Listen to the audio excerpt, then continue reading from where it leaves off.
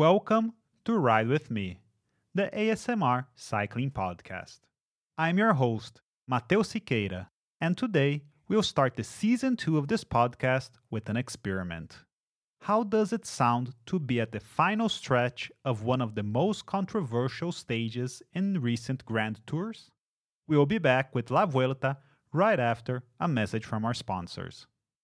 The first stage of the 2023 La Vuelta was a controversial one.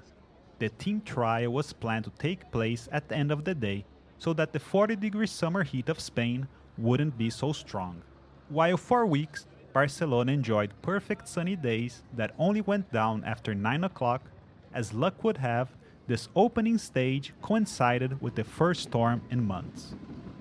Soon, what was an enjoyable end of the evening opening stage became a soaking wet, dark stage with little illumination and thunders reverberating all around.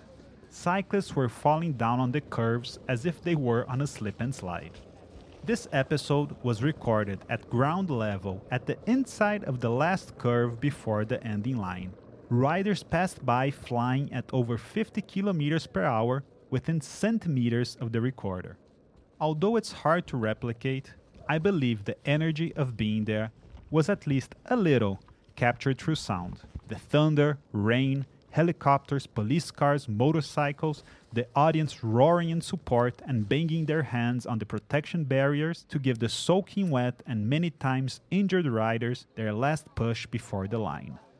To fully enjoy the sensory experiment, put on your headphones and let yourself be carried away by La Vuelta.